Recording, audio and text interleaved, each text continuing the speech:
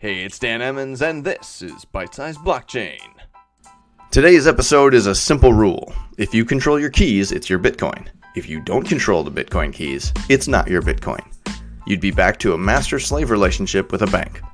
Bitcoin represents a fundamental transformation of money, an invention that changes the oldest technology we have in civilization, and changes it radically and disruptively by changing the fundamental architecture into one where every participant is equal, and a transaction has no state or context other than obeying the consensus rules of the network that nobody controls, where your money is yours and you control it absolutely through the application of digital signatures, and no one can censor it, no one can seize it, and no one can freeze it.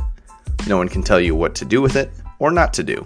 It's a system of money that is absolutely transnational and borderless.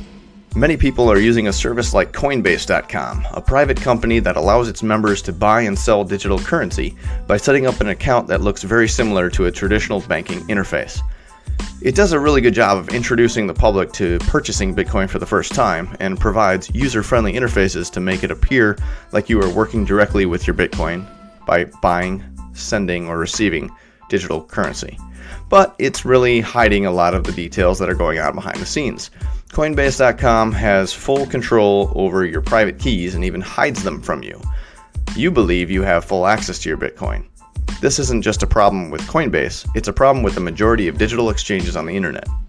You may have heard about the clown exchange known as Mt. Gox, where customers of that exchange were left empty-handed, and it turned out their cold storage was never really offline and ended up losing most of everyone's money.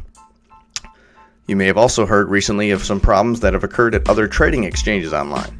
When you don't control your private keys, they are held by some centralized exchange, which can be run by bad actors, thieves, or even hacked, because those exchanges have a large enough bounty, it's worth it in the hacker's eyes to get into those systems by any means necessary. Even if you currently trust a facilitator like Coinbase, who operates in the United States, their entire operation could suddenly be stopped by a U.S. government entity against their will. Access to your keys, and thus access to your Bitcoin, could be shut off permanently. You might like the convenience of purchasing through a facilitator like Coinbase, but if you want to protect yourself from those types of centralized exchange attacks, you must control your own keys. There are some consequences to this new level of empowerment we get as a result of this radical change. If you control the keys, it's your Bitcoin. If you don't control the keys, it's not your Bitcoin. Your keys, your Bitcoin. Not your keys, not your Bitcoin. Your keys, your Bitcoin. Not your keys, not your Bitcoin.